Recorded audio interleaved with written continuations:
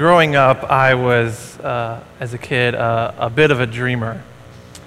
And to be honest, I'm still a bit of a dreamer. But I would walk around our property, our woods, and every tree presented the possibility of a tree house, a tree fort. And I'd look at the branches, and the next thing you know, I'd have a ruler in my hand and a piece of paper and a pencil drawing, well, if this one goes here and this one goes there, we can have a tree house. Or I'd be hanging out with my friends and my brothers, and I'd go, oh, if you played bass and if you learned how to play the drums, we could have a band, and this is what we could call it, and this is where we could play. And then in my mind, we're accepting Grammys and touring the country, and I'd just always be coming up with all of these ideas, and I wanted to share them with someone. I wanted to work with someone and collaborate to bring them to life.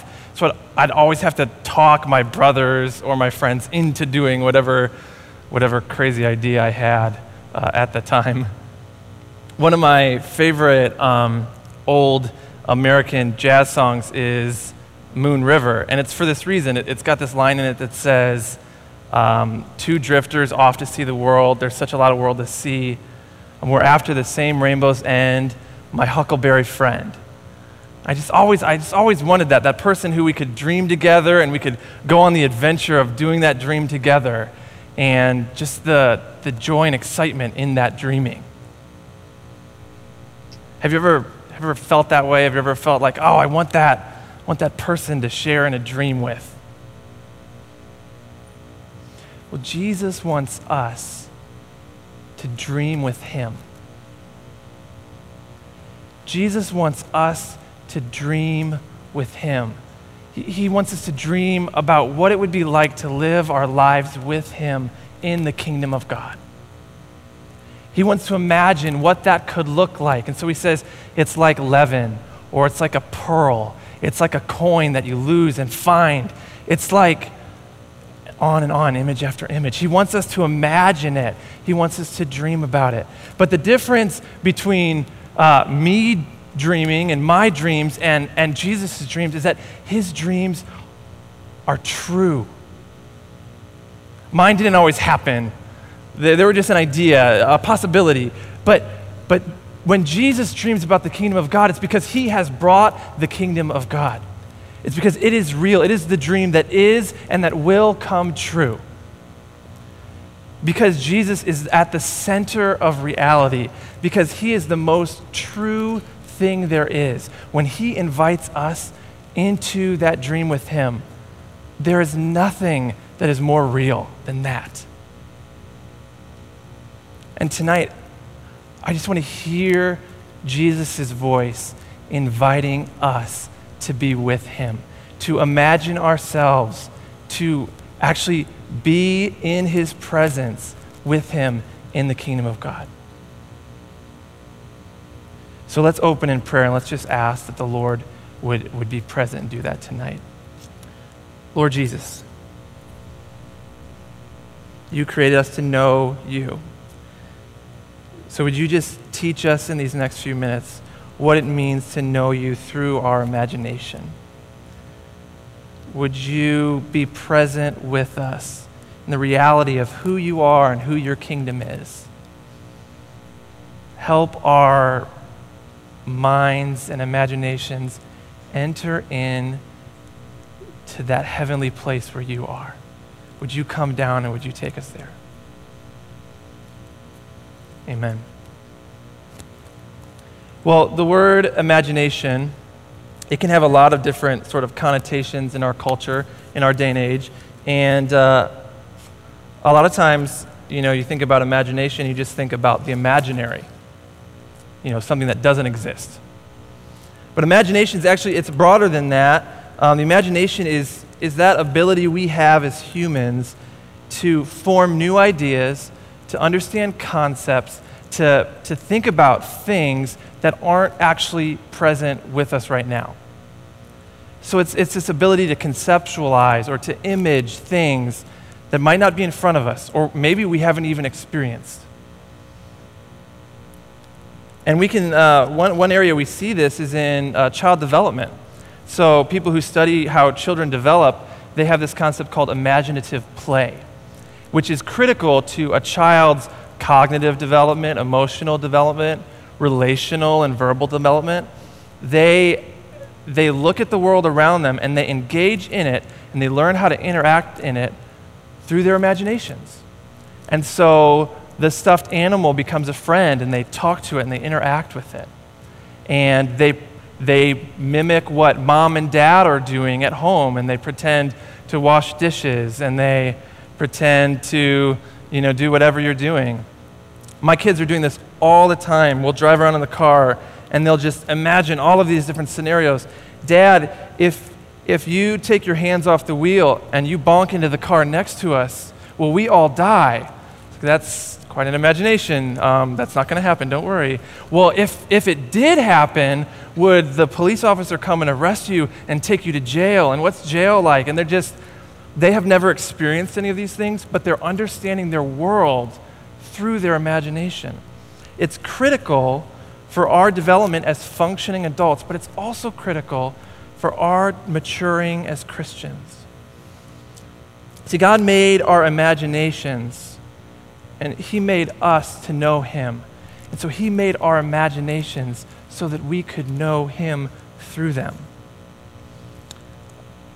Author Leanne Payne writes about this in her book called The Healing Presence, and she says, imagination is the way we as creatures see and hear the inaudible and the invisible. It involves our loving and receiving from God and from all that He has made and calls good. It's how we see and hear the inaudible and the invisible. Now, most of us on our daily lives, we're not physically able to see the Lord. For some of us, maybe sometime that might happen. But most of the time, we don't live by sight. We live by faith. And we can see the Lord through engaging in our imagination. That doesn't mean He's imaginary. He's the realest, truest thing there is. But we can engage with Him and meet with Him through our ability to conceptualize and to visualize something that's not immediately with us. Does that make sense? God speaks to us through our imaginative capacity. That's how we can hear His voice. And Scripture is full of examples of this. We read one of them, Isaiah, where he sees this amazing vision of the throne room of God. And we don't know what that experience was like for him. Later on in the New Testament, another figure, Paul, he talks about a vision he had, and he says, I don't know if I was in the body or out of the body. I don't know how it happened, but I saw the Lord. And that's what's happening here in Isaiah. And it's one of the ways that God speaks to us, is through this ability for us to engage with Him through our imaginations. We were having a time of prayer with someone earlier this week, and this person was quite exhausted, and we were just praying for them to encounter the Lord's rest, and someone just had the image come to their mind of this person in a hammock. And just that image that conveyed, God has rest for you. He has peace for you. And God spoke to him through that. And God speaks to us in that way.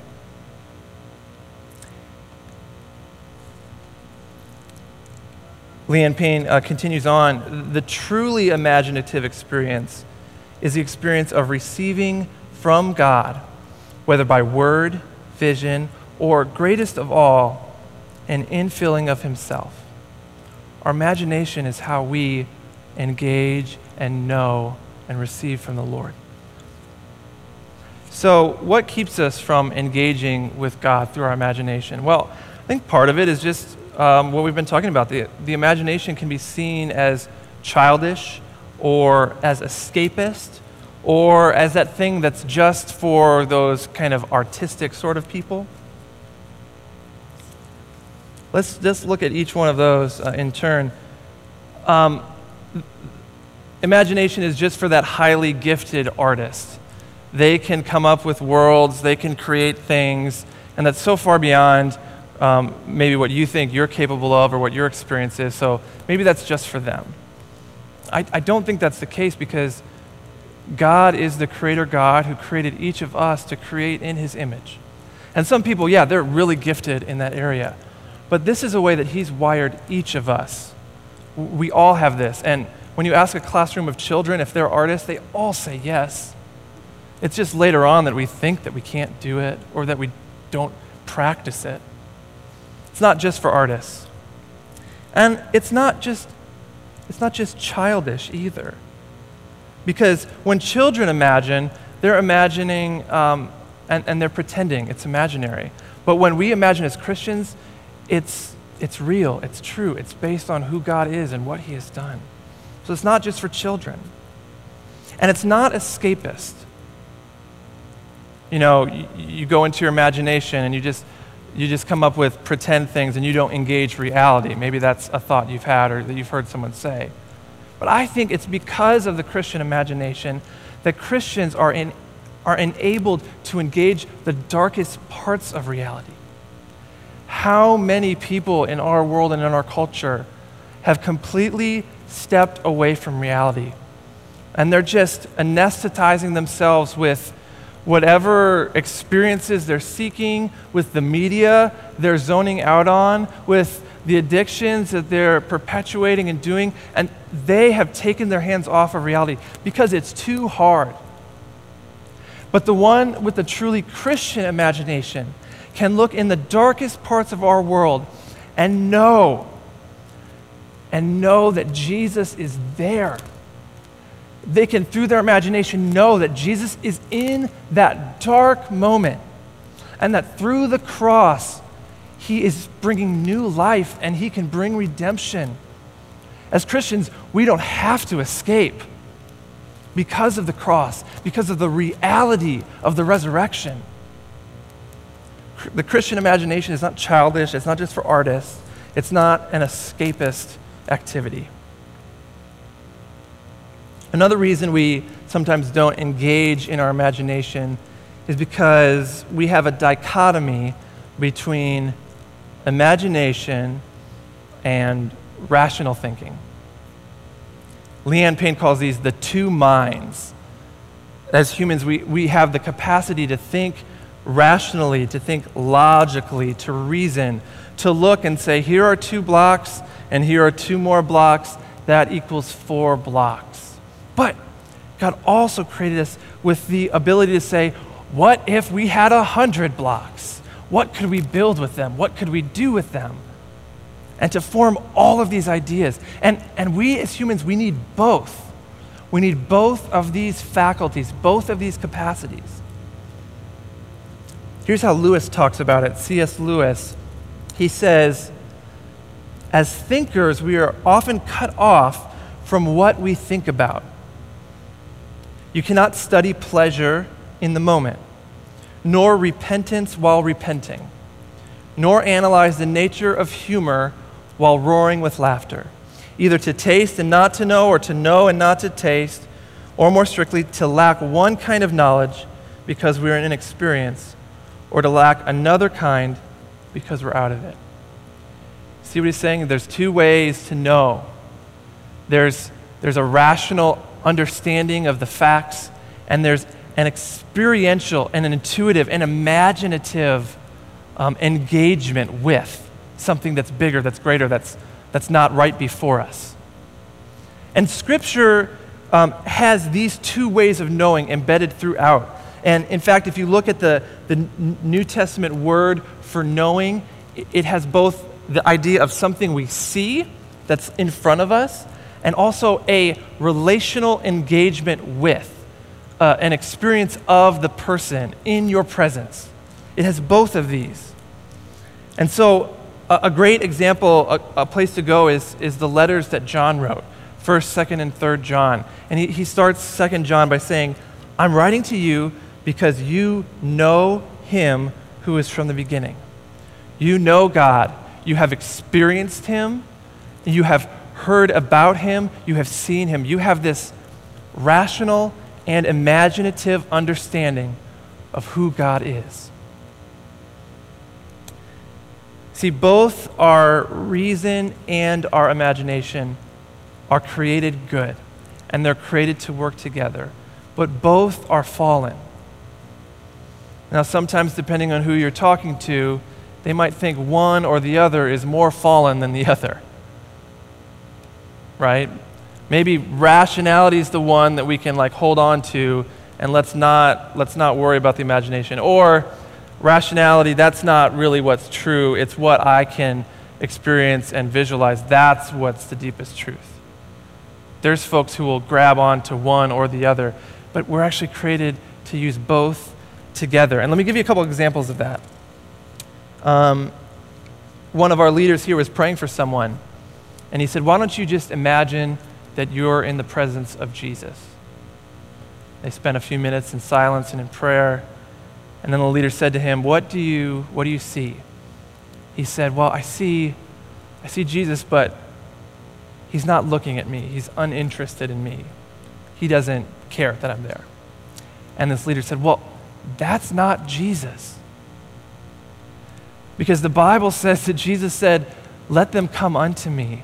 That Jesus cared about us so much that he loved us to the end, and he gave his life for us.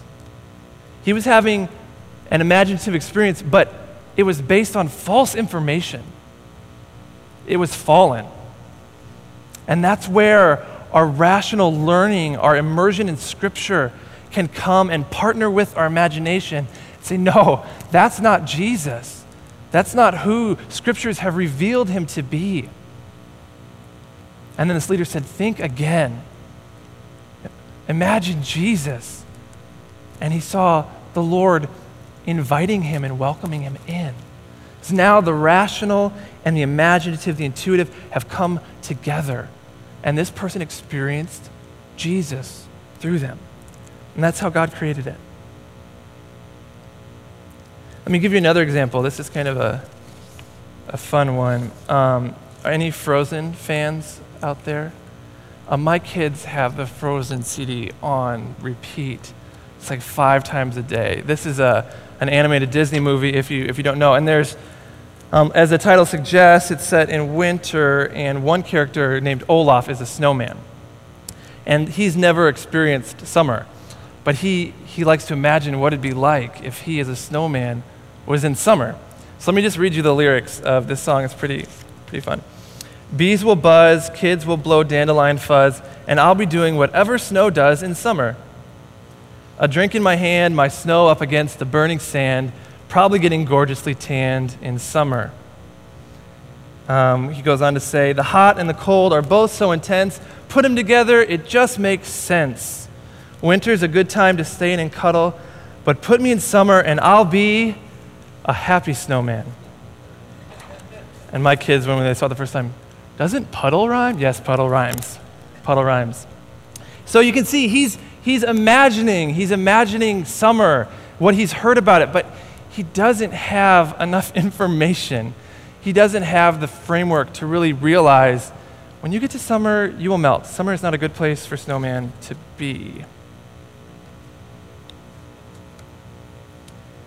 See, the imagination is meant for the Lord. It's meant to know the Lord. It's meant to live in his kingdom. But just like Olaf the snowman, our imagination is clouded with other things. We have misinformation. The way our hearts and our minds think and feel actually gets in the way of our being with and living in the kingdom. This happens when we fill our imagination with unholy things. We were created to be holy. We were created for our imaginations to be holy, but we can fill them with unholy things. The media we watch, the music we listen to, the conversations we have, the things we read. We can fill our imaginations with unholy things, and they keep us from engaging with the Lord through our imaginations. And just like Olaf the snowman, we can picture something that we think is great, but it's wrong. It's just wrong. It keeps us from engaging the Lord. This is why it's so important for the cleansing of our imaginations to immerse ourselves in Scripture. and in a community, in a church that's reading Scripture and being formed by it together. This is why it's so important that we engage with the symbols and the images of Scripture. We saw this in the passage from the Lord Jesus this evening.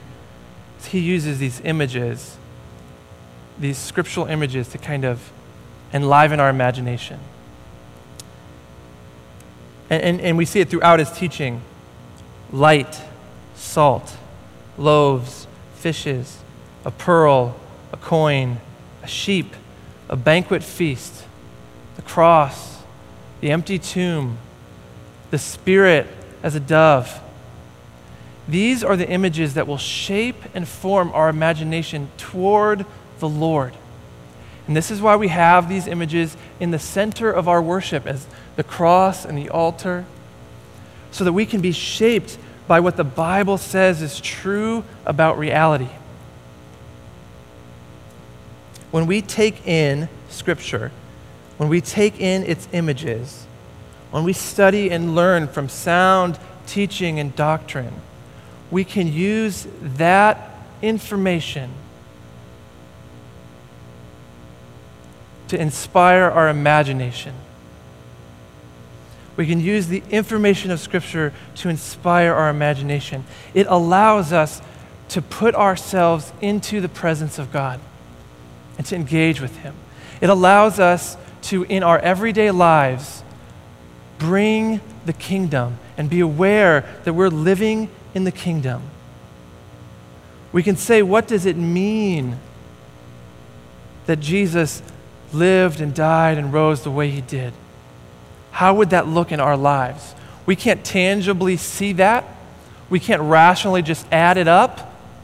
We have to imaginatively, with our understanding of Jesus, bring Him with us and go with Him.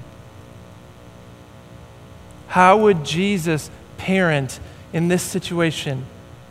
I have to take what I know about Jesus and meet Him in the imagination. How would Jesus respond in this situation at work? I have to know Jesus. I have to meet Him in the imagination.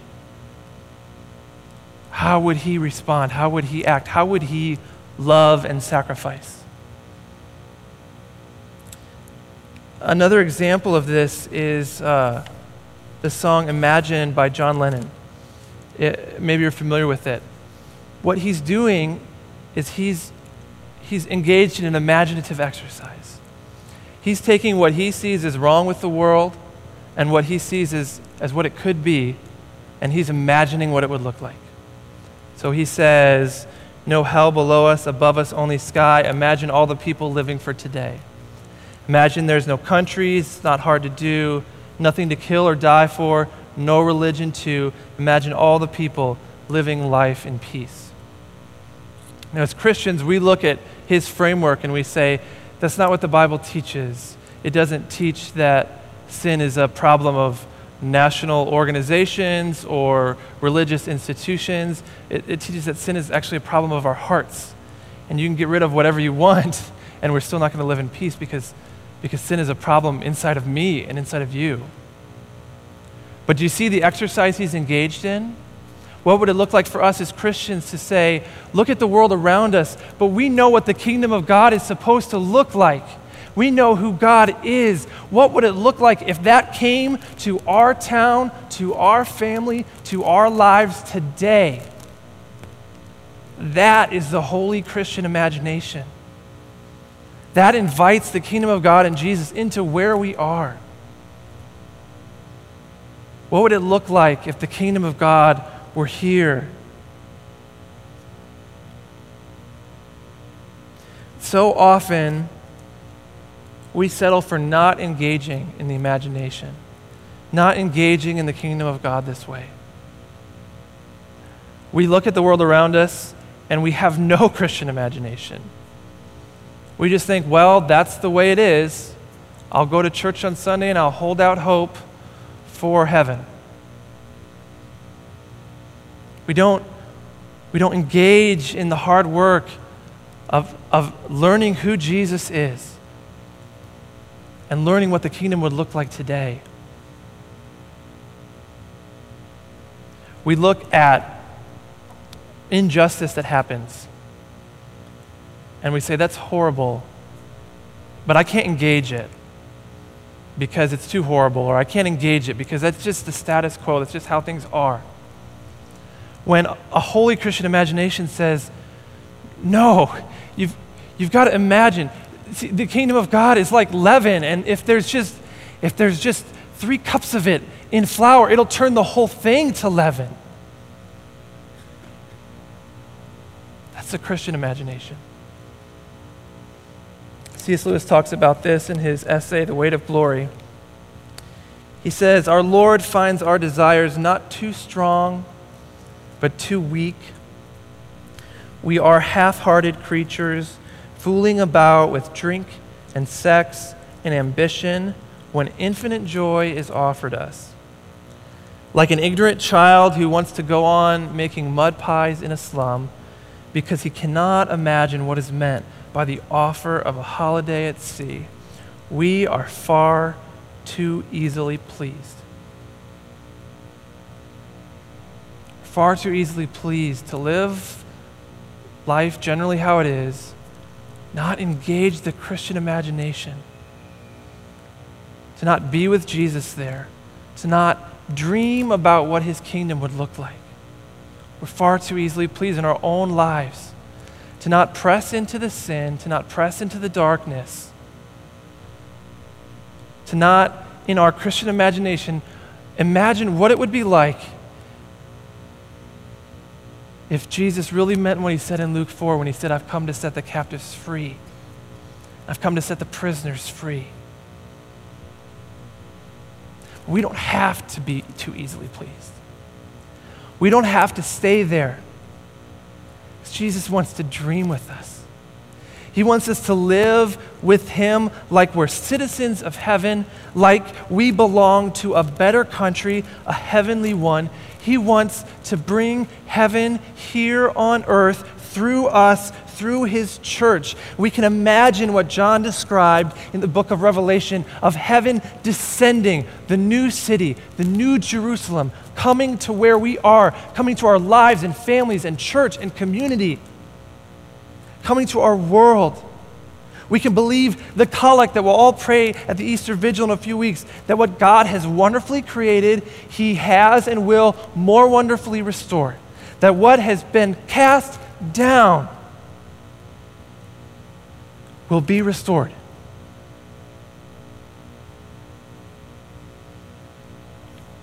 We can imagine it. Sometimes I feel like we can almost taste it.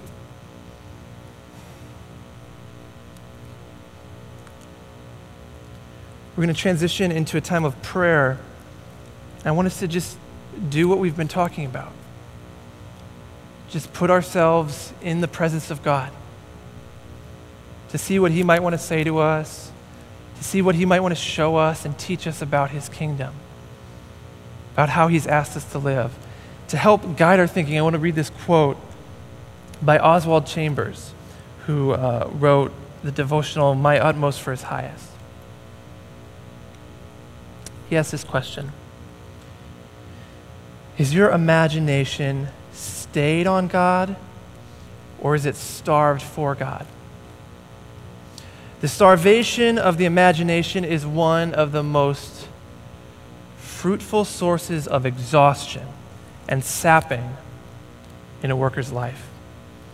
If you've never used your imagination to put yourself before God, begin to do it now. It's no use waiting for God to come. You must put your imagination away from the face of idols and look unto him and be saved. Imagination is the greatest gift God has given us, and it ought to be devoted entirely to him.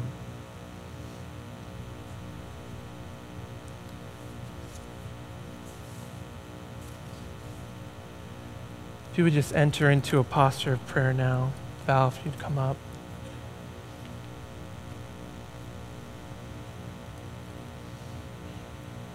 Just put yourself before the Lord in his presence. We read a description of that, the way Isaiah saw it. The Lord sitting on a throne, high and lifted up. The train of his robe fills the temple. Can you see Jesus there? Above him stood the angels, the seraphim. Each had 6 wings. With 2 they covered their face, with 2 they covered their feet, with 2 they flew. They called to one another and said, "Holy, holy, holy is the Lord of hosts. The whole earth is full of his glory." What does that glory feel like? What does it look like? Thank you. And as they're singing, "Holy, holy, holy," the sound is so full, so deep, so resonant that the whole building, the foundations, the thresholds, they shake with the voice. The whole house is thick with the smoke, with the cloud of Jesus' presence. Put yourself in the presence of Jesus now.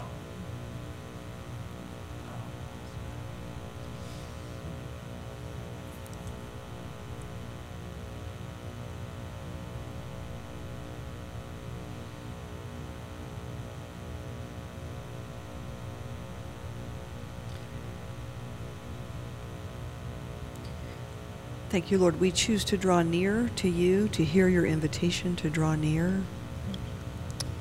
And Lord, we are like Isaiah, that upon seeing your glory, plead for your mercy, because we are a people of unclean lips among an unclean people.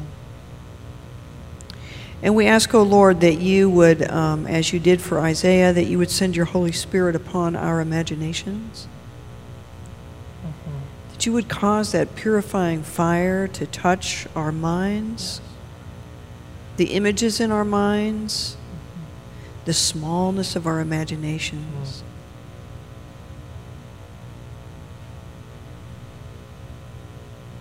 Thank you, Lord. Lord, we ask that you would open up whole new places in our souls to perceive your glory and your goodness and the passion and love that you have for the world that you have made.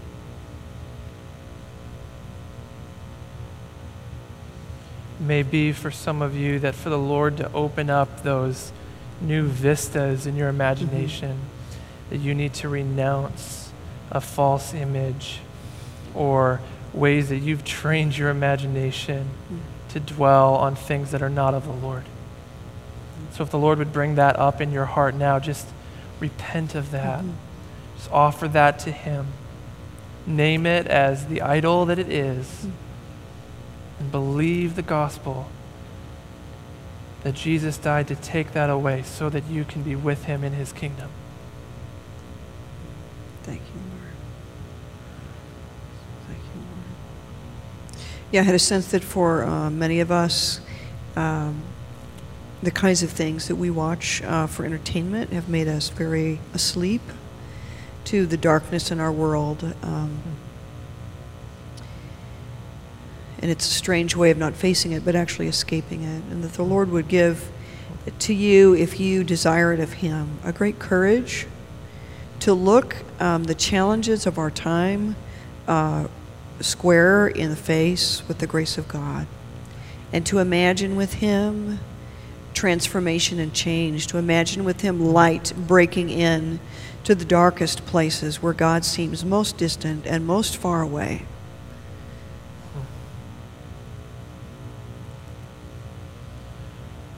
For some of you, that darkness might be something in your own heart, something in your own life. And you have never, in your imagination, seen the Lord actually free you from that. You've never seen the chains that you feel like you're carrying broken. And Lord, I just pray now that you would, by the power of your Holy Spirit, give us the gift of faith. Yes, Lord. That we could see what is truer than our own chains and our own sin.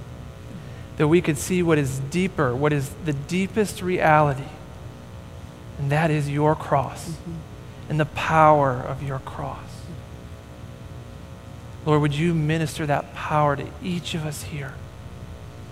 Give us the faith and the hope that in your cross there is freedom, that by your cross everything can change. Thank you, Lord.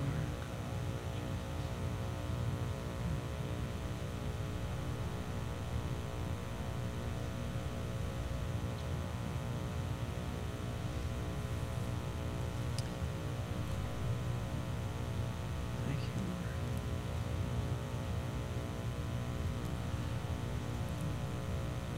Lord. Lord, I pray now that you would cleanse our imaginations, that you would fill them, first of all, with you, with who you are. Give us now a vision of your face, Jesus. Give us now, Jesus, that experience of your heart of love for us and for everyone. Lord, fill our minds and imaginations with kingdom images. Fill us with the kingdom of God, that we might be citizens of that country. That even though we're here in this world, that we would live by the deeper and truer reality of your kingdom and your presence with us. Thank you, Lord. Thank you for those sending us great intuitions of the glory of your kingdom and all the places that you would love to break in with the light of your kingdom to our families, our homes, our children, our relationships, our places of work, into our own hearts in brand new and fresh ways. Lord, we do ask that in this time of Lent, as we purify our hearts before you, that you would graciously expose to us those things that we set our hearts upon, which are so much less and so unreal in comparison to the glory of your kingdom, that we might have the grace to just toss those things away. I would encourage you, as we were praying, if you have not really been able to enter imaginatively into the goodness and glory of God, but there's some dark preoccupation that comes up in your mind, to just pull that portrait, that giant poster-size, overwhelming image out and throw it into that beautiful temple that is filled with the glory of God. To allow it to be consumed and destroyed by the sheer magnitude of God's goodness and of his glory. Thank you, Lord. And he just waits for an act of your will as you choose to give to him that image. Thank you, Lord. Lord, strengthen every will here, Lord, to dare to make partnership with you, to dream big dreams for the sake of your kingdom.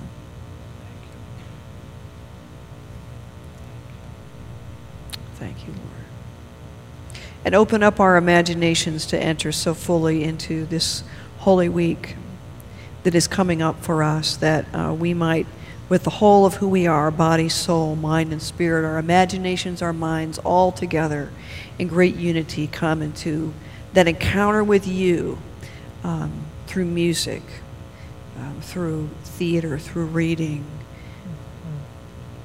Thank you, Lord, for sending your Holy Spirit upon us as a church, as a people, to dream with you what you can do through that revival of word and sacrament. Yes, Lord. In our midst. Yes, Lord. And through us. Thank you, Lord.